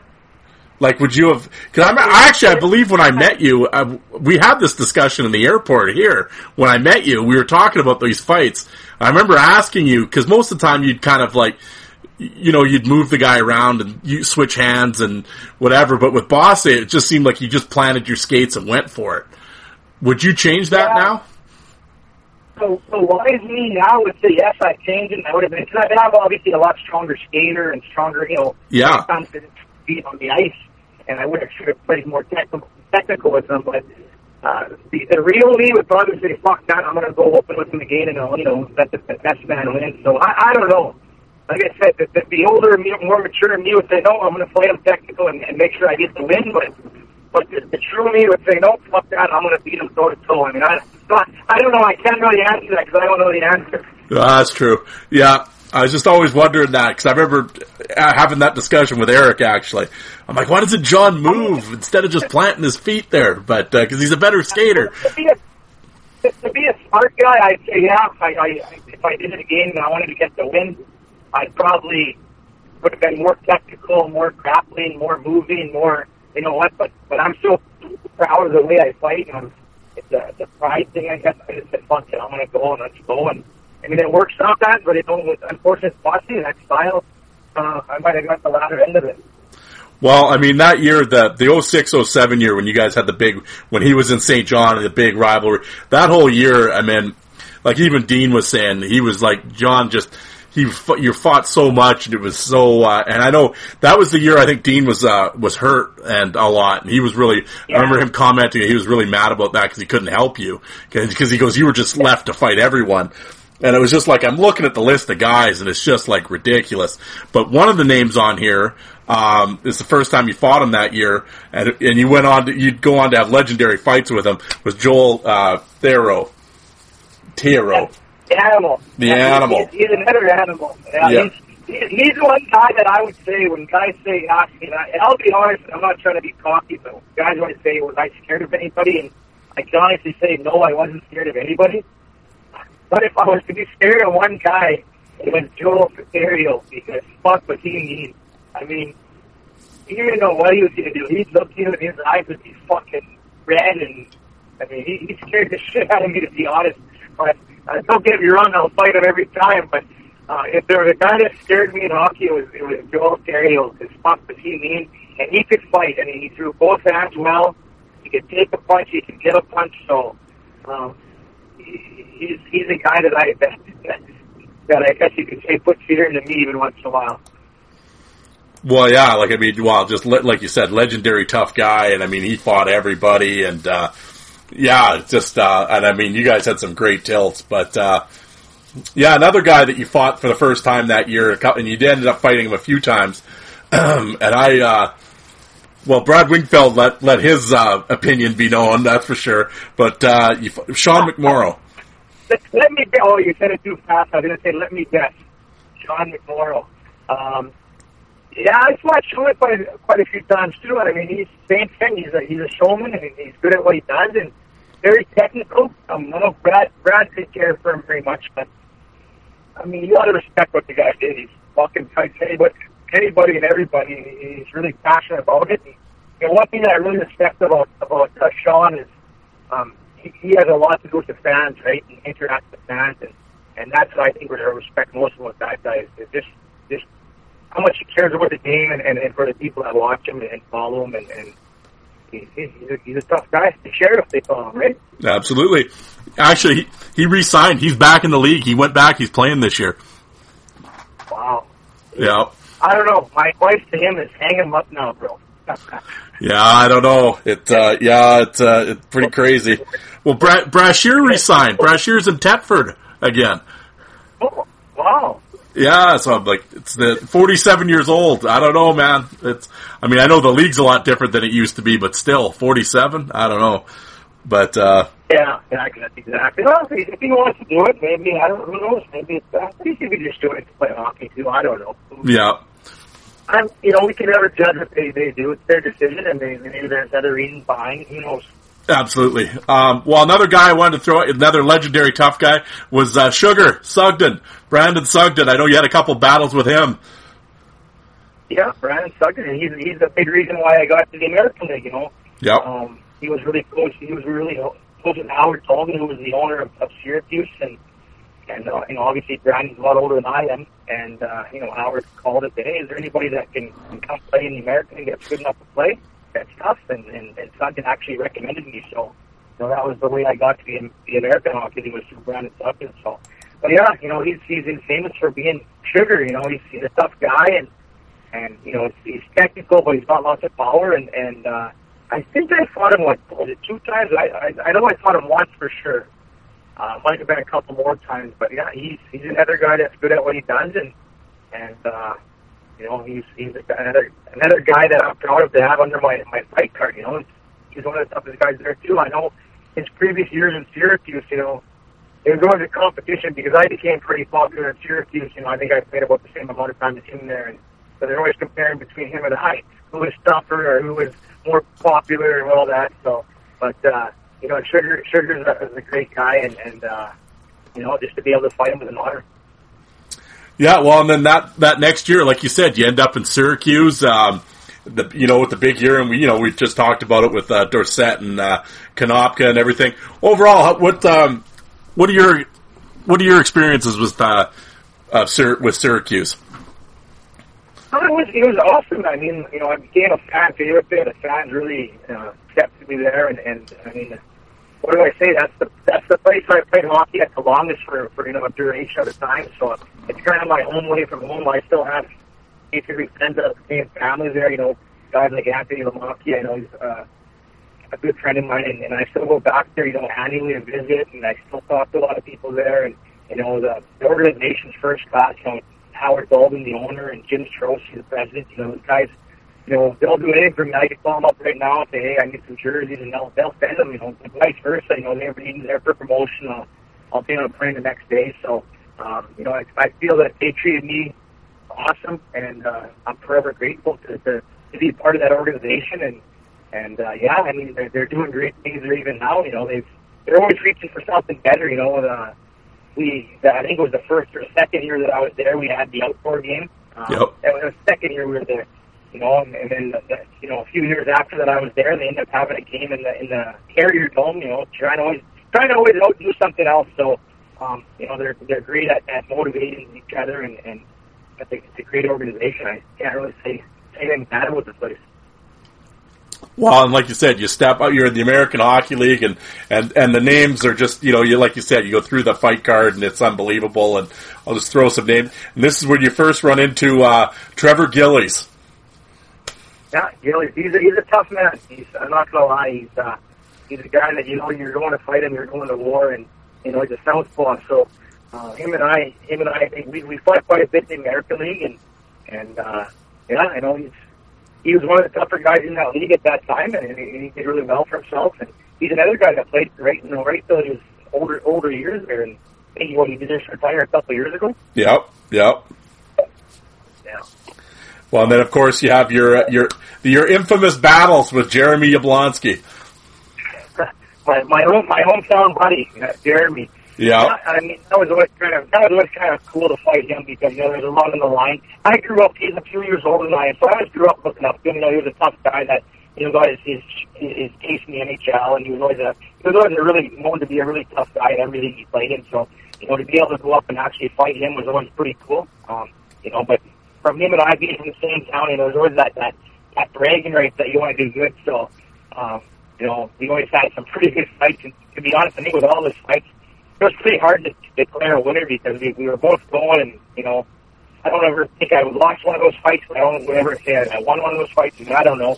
I'm going to leave that to people to judge. But, yeah, I mean, Abel's a big, strong man and loves what he does, and he's a guy that trains his ass off to get where he's been, and he's a long-time friend, and I'm happy for him. No, absolutely. Well, and then it was funny because this next guy, again, minor league legend, but he was on Spit and Chicklets, and him and Paul, well, of course he fought Paul Bissonnette a bunch of times, old Biz there, and, but they had Dennis Bonvie on, and they were talking about you. What was it like playing Bonvie? And, 'cause I mean, he liked to do the little mind games and the mental stuff too.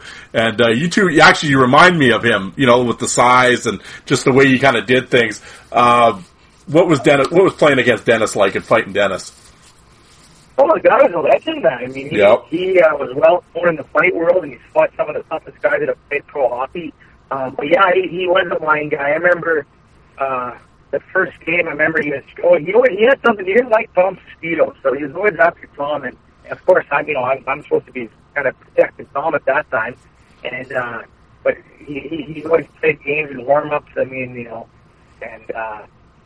I still remember one game, he wouldn't fight me, I kept asking him to fight, he said, no, and he told me, I'll tell you what, if you hit somebody hard and hurt them, I'll fight you.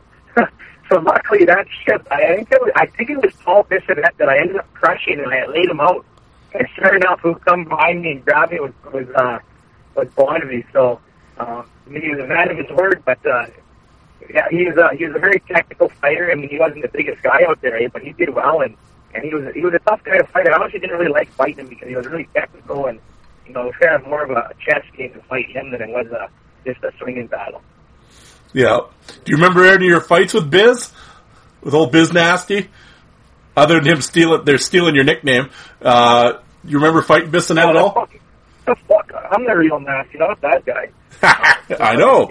Stole your nickname. Yeah, but no, Yeah, but I don't know. I think I saw him a few times. He wasn't. I guess, to be honest, I don't really remember. I remember there was one time where I remember I was mad. I fucking hit his nose pretty good, and it was bleeding, but we were still standing, and he was calling for the refs. I'm like, it's a fucking fight, man. Let us go. But I mean, I don't really remember fighting that much, to be honest. But to see the success that he has now after hockey is what impresses me. I mean, he's done unbelievable for himself. I mean, he's 10 times more popular now than he was when he played hockey, you know, and that's great to see. I love seeing guys being successful after the game of hockey. Oh, absolutely, yeah. And of course, the podcast, and he's doing the Arizona Coyotes games, and old Biz, he's all over the place. Yeah, he really definitely made a name for himself. Yeah, I'm not much of a guy on podcasts or all this stuff, but every day I have all my buddies or hockey guys texting me or calling me and say, hey, did you hear Biznowski call you out tonight? Or so I've actually never listened to Spittin' Chicklets, but it's pretty neat to see that that he's doing that. And like I said, I have the utmost respect for the guy, and so that's awesome that he's doing great. Yeah, no, and the episode with him at Bonby, it wasn't, they were just saying how crazy you were and everything. They didn't knock you or anything. They were just like, oh, he was always yelling and ready to roll, and he just wanted to fight, and they were but they were both sharing their experiences fighting you anyway. It was a pretty funny episode. But, the following year, you're in Columbus Blue Jacket camp, and you suit up against a home against Nashville. How big of a thrill is that to put on an NHL uniform, preseason or not? You're putting an NHL uniform on and playing in an NHL game. How big of a thrill is that? Oh, it's awesome. I mean, especially with considering the path I took, right? Exactly. I was a guy that had to play. I had to play in East. I played SJHL. I played, East Coast Hockey League. I was in the UHL. I even had to go to Quebec Senior League. So I mean, to do it the way I did it, I mean, it was pretty special. Even though it was only preseason, it was pretty emotional just to be able to get there after all that. And I mean, by that time I probably fought 200 times already. So it's like, wow, I finally got a chance to get here, and it was pretty cool. But I got a really funny story. My first ever game in the NHL, I wasn't supposed to play. I remember they had posted the lineup. We were playing Nashville in Columbus, and I remember looking up, and I wasn't on the roster. It was like me, and I think it was Derek Brassard, and a couple of the younger guys weren't going to play that night. So, we had to do, after the pregame skate, we had to stay and get back skated, and then we had to do a workout with the trainer. And then, after we were done, we didn't have to get the rink till probably 6 o'clock because we already did our workout. And so I told those young guys, let's go across the street, let's go have a beer and have lunch, right? So all I remember is we walked across, we're downtown Columbus, where the rink is there. It's a really beautiful area, and there's a bunch of bars and stuff across the street. And so we're sitting in this bar, and I remember these guys, Bouchard, they weren't even old enough to have a drink yet, I don't think. I think they're still like 19, 20. And we're sitting in the bar, and we're ordering lunch, and I remember, I've already had probably 3 or 4 rums, and all of a sudden Ken Hitchcock and a bunch of the assistant coaches walk in, and all those young guys put all their drinks in front of me because I'm the only guy that's old enough to be drinking in there. And I just remember they walked by, and Ross Yates looks at me, one of the assistant coaches at the time, and he just shakes his head and says, "What are you doing?" I said, "Well, I'm not playing tonight. I don't know. I'm just having lunch and a drink." And so whatever, they just kind of laughed and walked by and went and sat at the back, and they must have been having their little coaches meeting there and over lunch. And then a fight broke out on it's a sports bar, so then a fight broke out on on TV. It was we were on the they were playing replays or whatever. So there was a fight that was on the TV. So about 5 minutes later, I come and get a tap on my shoulder, and it's the assistant coach. He said, "Hitchcock wants to talk to you. How many? Let's go talk to him." So I had to walk, and I was scared, right? Because I'm sitting in the bar drinking on a game day. I'm not supposed to be playing, mind you. So I go back and I see Hitchcock, and I sit down, and he goes, "How many drinks do you have?" And I started, 3 or 4. And he said, "How do you feel?" And I said, "I feel good." He said, "Are you ready to play?" And I said, "Yeah." He says, "Okay, well, you're going to play tonight." So, it's 3:30 in the afternoon, and I'm in the bar drinking, and next thing you know, I said, get to your place and get some sleep, and then be back at the rink at 5:30. So, fuck, I was so, maybe it helped me because it kind of, got the butterflies out of me, but I had to go sleep at the hotel for a couple hours and get back, and, sure enough, first shift, they said, "Oh, Grattan's out there, go get him." So that's how I had my first fight with Grattan. I was actually at the bar drinking. Nice. Yeah. Wow. I'll tell you, you didn't fool around in that fight. You took it to him pretty quick in that fight. Yeah. No, it was. Anyway, I mean, like I said, Josh was always a guy that was tough. You know, you were going towards him, and so I knew I had my hands full, but I think I had a little bit of momentum and maybe a little bit of whiskey to help me out. I don't know. Yeah. Well, there you go. Yeah, that always helps. But yeah, again, you're back in Syracuse, another strong year. I mean, you fight like I was talking about Emerson before, and you ended up with Sean McMorrow and Gillies again, and Yabo and Little Boogie and all them, and well, and John Scott, there's another big man. Yeah. He's a big guy. I don't know.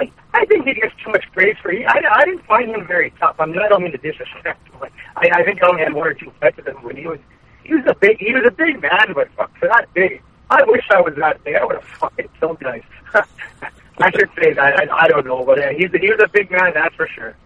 Yeah, he was. Yeah, and well, another guy I know you fought in Hershey, I think you kind of put him down a little bit, was Kip Brennan.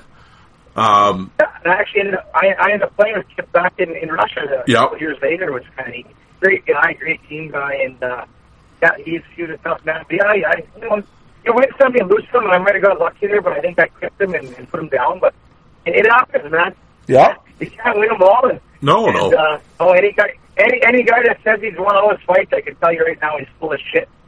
And then like what Yablonski said, I seen there a little stat he had said somewhere. He said, if you're not losing fights, you're not fighting the right guys.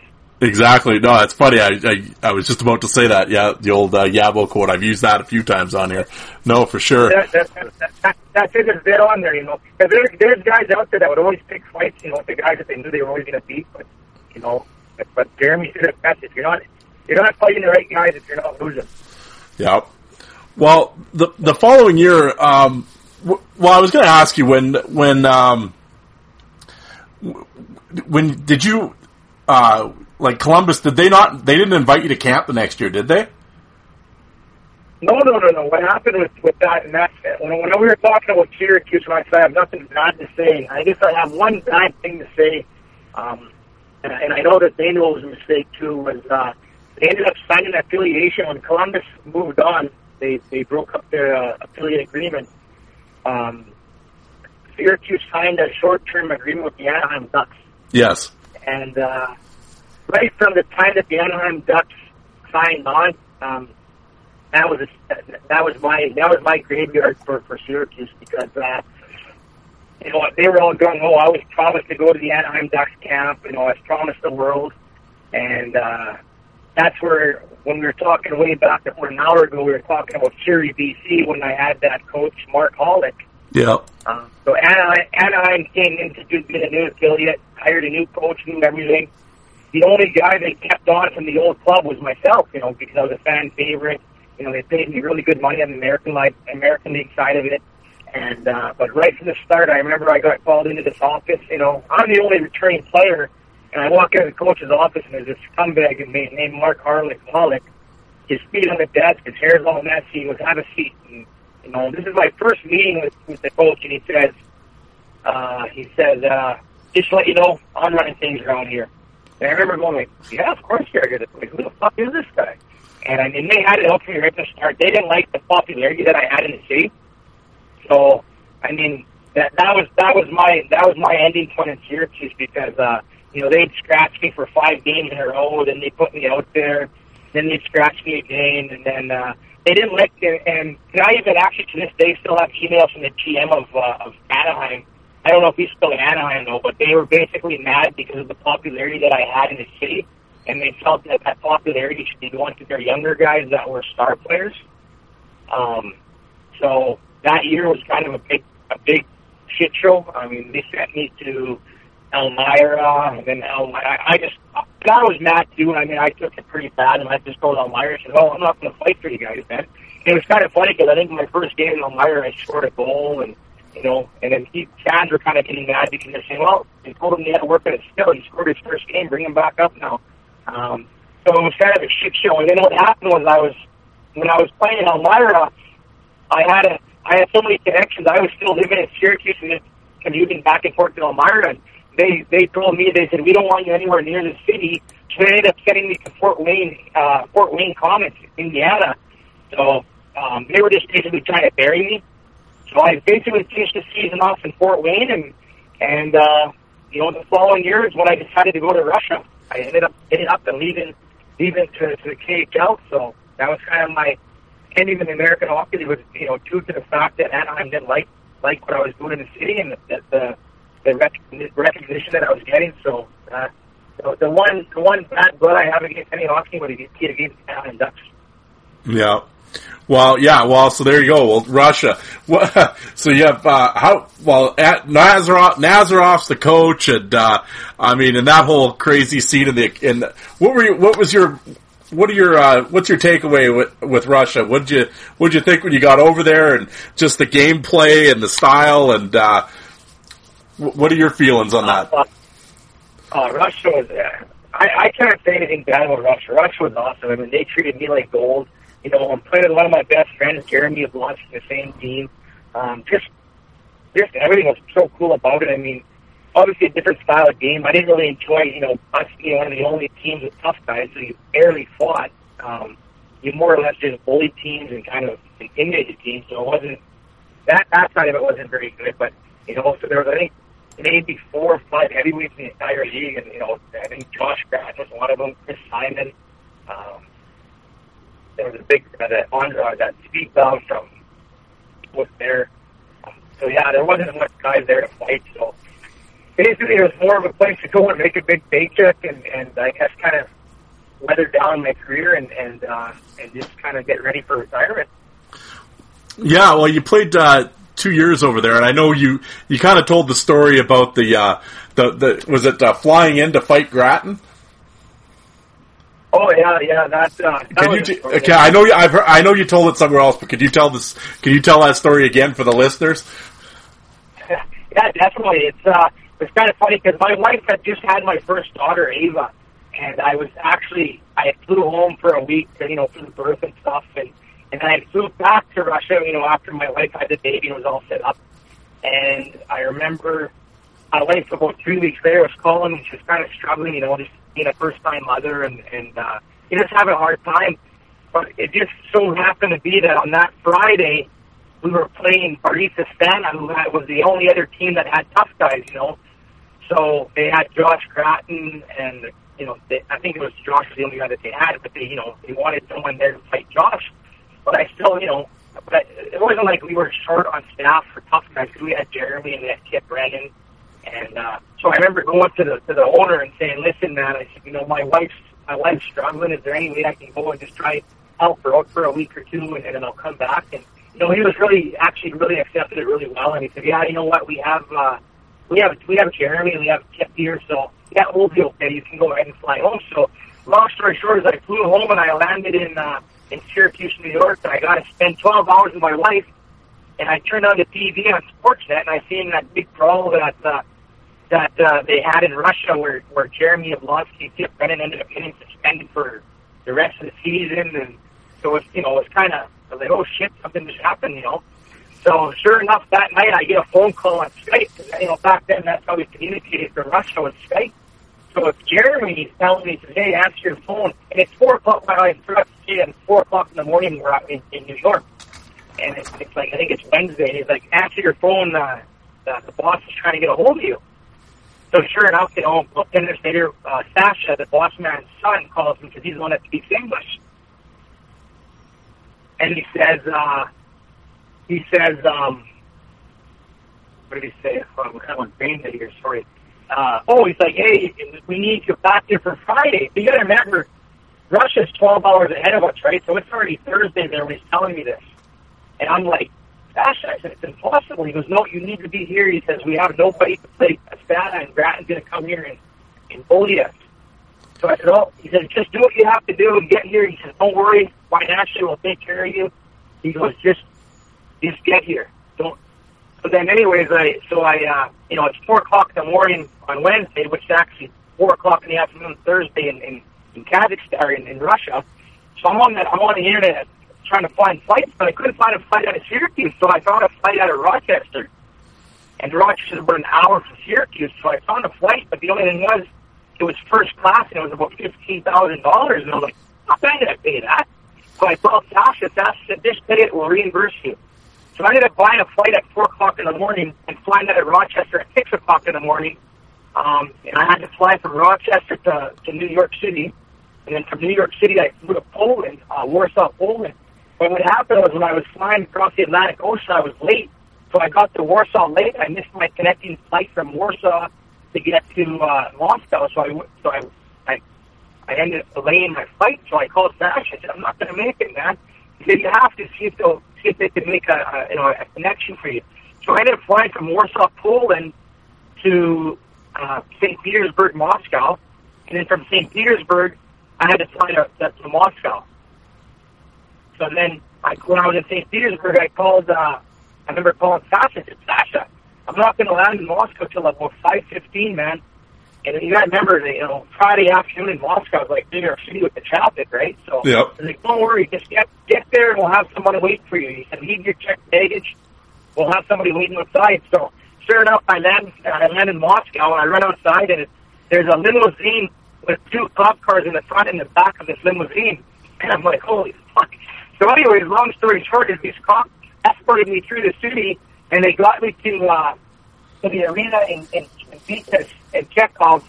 About the guys were already on the ice for warm-ups. So I run inside and I'm like, but there's a rule in Russia that you have to dress in warm-ups in order to play in the game. So I dress up as fast as I can. I remember I puke. You got to remember, I've been up for 24 hours now. So I puke all over the garbage, and I'm like, so I step on the ice. I remember I did a standing ovation, because people knew that I had to fly into the States. And so as soon as the warm-up's over, I come back inside. I had only one of the warm-ups for about 2 minutes. I come back in the dressing room, and I fucking fainted. I was so, I don't know if it was the adrenaline or just I was so exhausted. And then I remember Nazarov and it was Alexei Zamnov, the GM, called me into the office. They said, well, you know what we brought you here for? You want to get it done right away? And I said, yeah, first shift. So sure enough, Grattan gets put on the ice. I get put on the ice, and I said, okay, let's go, Grattan. And he wouldn't fight me. Fuck. So he kept saying no. But anyways, I kept trusting him, and fuck, so he ended up throwing his stuff up and kind of dumping me. But long story short, we had a pretty good fight, and I think I got it pretty good. I light him up and went off.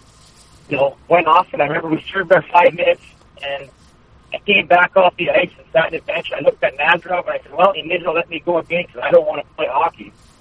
So then the second time I ended up fighting, I remember putting both his eyes, pretty shut closed. And so then after the game, I remember everyone was pumped because I beat up Grattan pretty good. And so then I ended up partying with the owner for like 3 days, and then they flew me back all the way back to New York for like a week with my wife, fully paid for they reimbursed me for my flight, and then they ended up giving me I think it was like a $35,000 bonus for those 2 fights for about 10 minutes, and then it was pretty well worth it. That's kind of a funny story because people probably don't know the background to it that I actually flew for 24 hours to get there for that game, and I barely missed it. Just about missed it. Yeah, $35,000 for a couple tilts with Grattan. There you go. Yeah, well, so after you finish up in Russia, at that point, were you pretty well resigned with you're done, or did you always have in mind that you were going to go back to the Quebec League? No. I mean, I was basically pretty much done. At this time in my career, I was already focusing on bringing a Tim Hortons to my hometown. Yeah. So I was already in the process. I was basically kind of just waiting for that phone call. So came back to my hometown, and I actually got a job working with youth here in Meadow Lake, and but I was like I said, I was just trying to kill time. So I ended up getting a call from Quebec, to go play there. But I said, there's no way. I had already bought a nice big house and was living the life, and my kids were in school in Meadow Lake, so we worked out a deal where I would just fly out every second weekend, and I actually would have to leave my house at about 3 o'clock in the morning, drive 3 hours to the city, get on a plane, and then fly to Montreal, get picked up in Montreal, and drive another hour and a half to Sorel, and then play Friday, Saturday, and I'd fly home Sunday. But, you know, it was paid straight cash, so it was pretty well worth it. You know, I was playing, you know, 2 weekends out of the month, you know, flying to Montreal, but I was really well compensated, so it made it well worth it. But it was pretty hard on the body, you know, being able to travel and not and turn on that light switch. So, you know, now that I was living a family life back home, it wasn't as easy to go out and fight every night because, you know, you're here working with kids and, you know, spending time with my family and then having to go there and fight was kind of a big thing. Yeah, well, I mean, I'll just, you know, you played the 14 games, but I mean, you certainly didn't slow down in terms of who you were fighting. And one of the names I wanted to throw at you was Gabby Roach. Yeah, Gabby. I mean, I don't know much on Gabby, but he sure was a tough kid. You know, like, I think he ended his career a little bit early. I think he had some head problems or concussion problems. But you know what? First and foremost, we all have families out there and stuff, so hockey's just a game and it's fun, right? So, you know, if he felt that it was time for him to retire, and I mean, I completely respect that. But yeah, I mean, I think I fought him a couple of times, and he definitely was a tough kid. I don't think he has as much of a fight for it as I have or some of the bigger name guys, but he definitely was a tough kid and did well for himself the years that I've seen him there. Well, another guy that you fought a few times there, he was a big kid, was Alex Penner. Yeah, another tough kid, you know, and like I said, he's just one of those guys that had a good style and did well for himself. And I don't know if their careers were as long as they went, but definitely tough guys, no doubt. I mean, it's so hard to disrespect guys that fight. I mean, everyone that fights, it takes balls, right? I mean, absolutely. One of the biggest tricks that I had was when someone asked me to fight, I would just drop my gloves because if I stopped and think about it, and I might not do it, right? So, like I said, I have every guy that I've fought or that's even fought, and I give them my respect because it's a tough job. In fact, I think that fighting in hockey was probably one of the toughest jobs in pro sports because, you know, you lose sleep about it, you know. Yeah. You got lots of people wanting you to lose, you know, especially when I found that the older I got and the more popular I got, you know, there's always a lot of people that want to see you lose, right? Yep. So you always have that pressure. I mean, I used to hate, you know, I was more scared of losing than I was scared of fighting because, you know, there's so much on the line, especially when you become really popular. And, you know, nowadays you don't really worry about it, but back then, you know, you always have young guys coming up to want to make a reputation. So that's what's different about hockey now. You can go out there, I don't think anyone's going to really challenge you because there's no one up there that really wants to challenge you. But, you know, back then, it was really stressful, you know. I used to lose sleep, you know, 4 games, you know, especially when you're fighting guys like Steve McIntyre or Steve Bosse or even Blonsky. You know, you knew you were going to have a pretty hard battle that night. And, you know, I think I spent more time worrying about the fight than the fight itself because, you know, after the fight, I'm like, oh, that's not so bad. Why did I spend the last 48 hours crying about it or, you know, worrying about it? So, and I don't think, you know, that's why you see a lot of stress on these tough guys nowadays. Is it was a stressful thing to do, you know. And yeah, but I would never change the thing that I did. I loved what I did. I'll do it again if I could. Well, no, and yeah, like you said, nothing but respect for all these guys, and I've always told everybody, I mean, on this show, this is why I do the show, this is why I have you guys on, is, you know, I mean, you know, is to, you know, put the spotlight on you guys and get your stories, and because I think a lot of times, like you said, with the Enforcer, and, you know, you guys are kind of, you know, they like to say, oh, it's hockey's dark time, let's not talk about that, and kind of put you guys in a closet or something. And it's like, no, that's why I wanted to do this show, and I wanted to highlight you guys and get you guys on and tell your stories, but... No, go ahead. I think that's all bullshit. Like, you know, with all these tragedies that happen, like the suicides and all that, you know, don't get me wrong, I don't think hitting the head for a living it's good for you. But at the same time, a lot of these guys that had these tragedies, I think there was things that were stemming earlier in their careers, or, you know, with addictions, with you know, drugs and alcohol. You know, I experienced it. I went through a little bit of a depression there. You know, going from being pretty much a rock star, you know, making tons of money, having everything set up for you, your flights, your meals. You know, you had no worry in the world, and then all of a sudden you come to reality. You're like, holy shit, I got to work a real job from, you know, 8 to 5 now, and you know, my paychecks are, you know, 10% of what they used to be.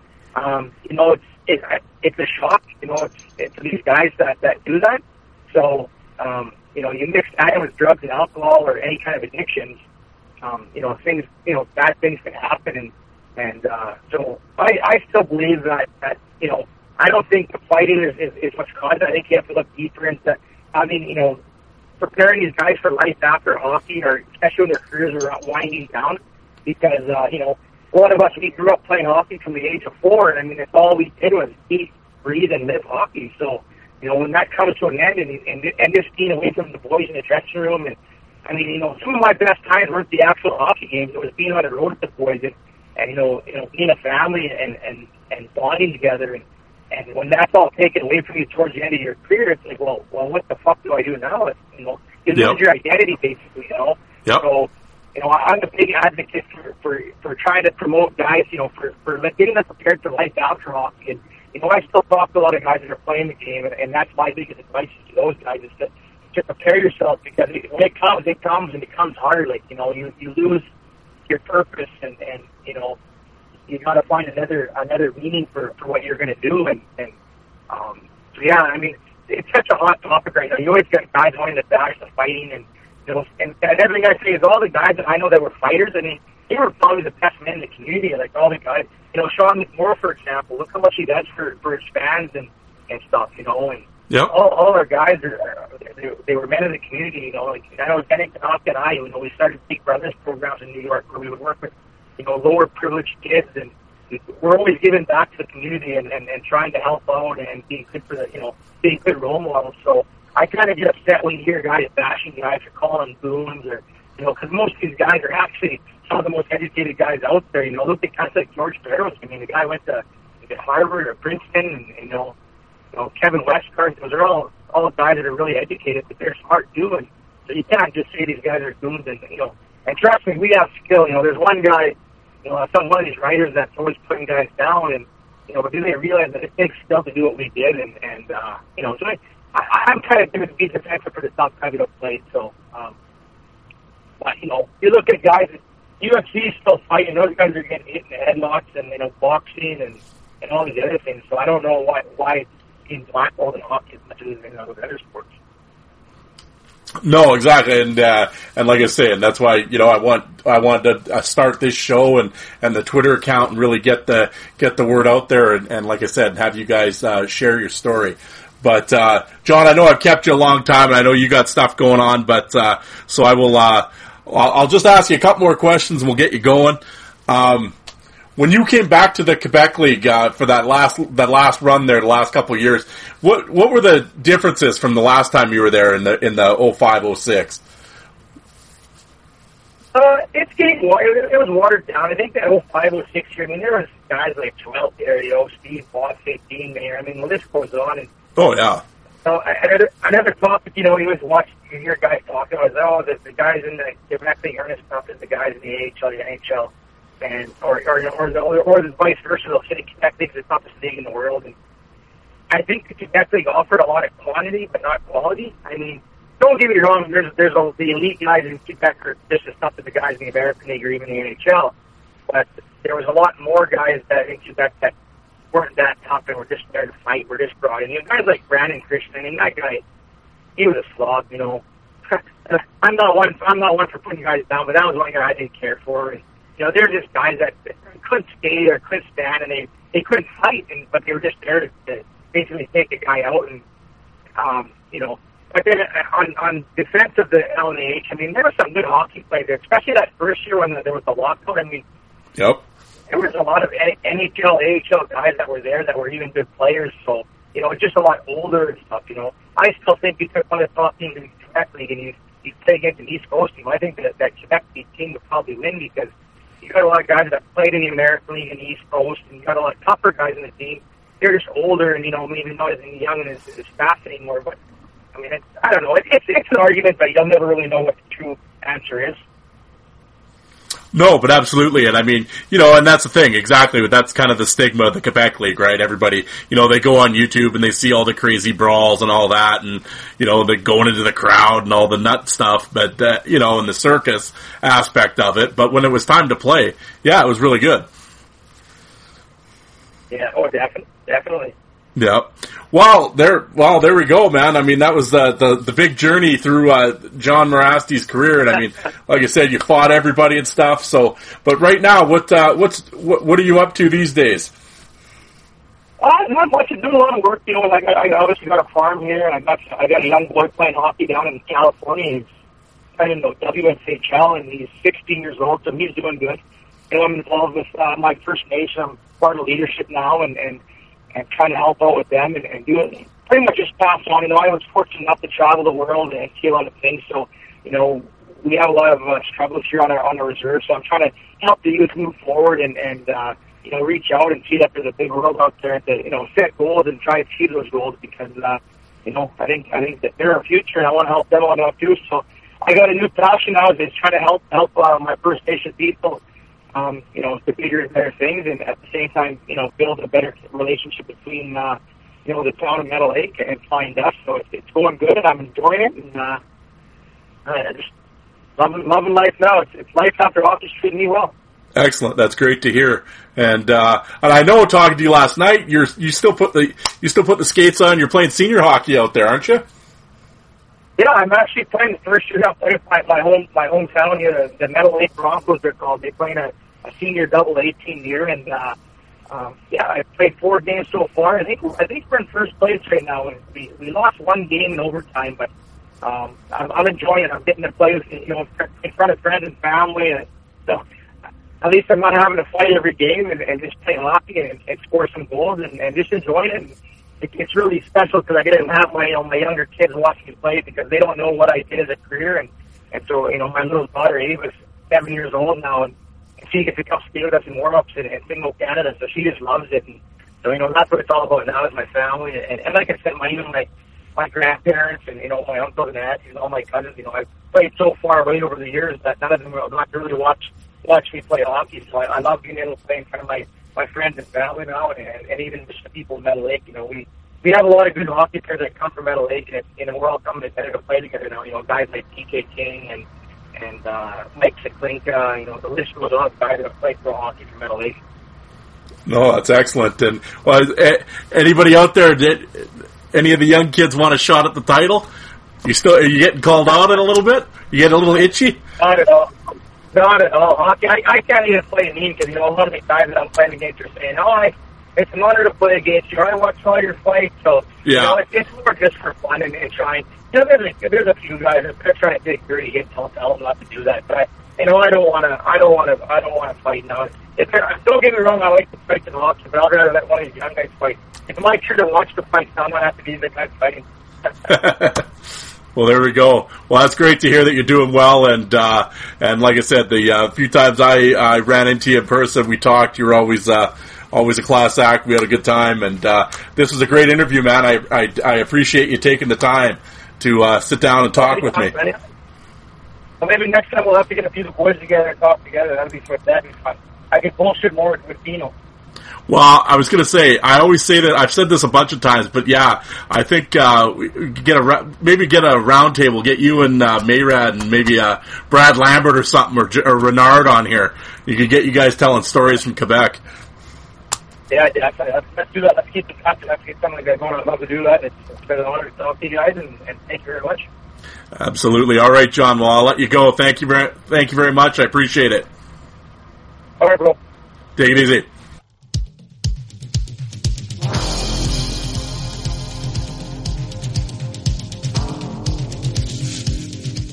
And you people that don't like fighting, how many of you did you walk out and get a coffee while that was on?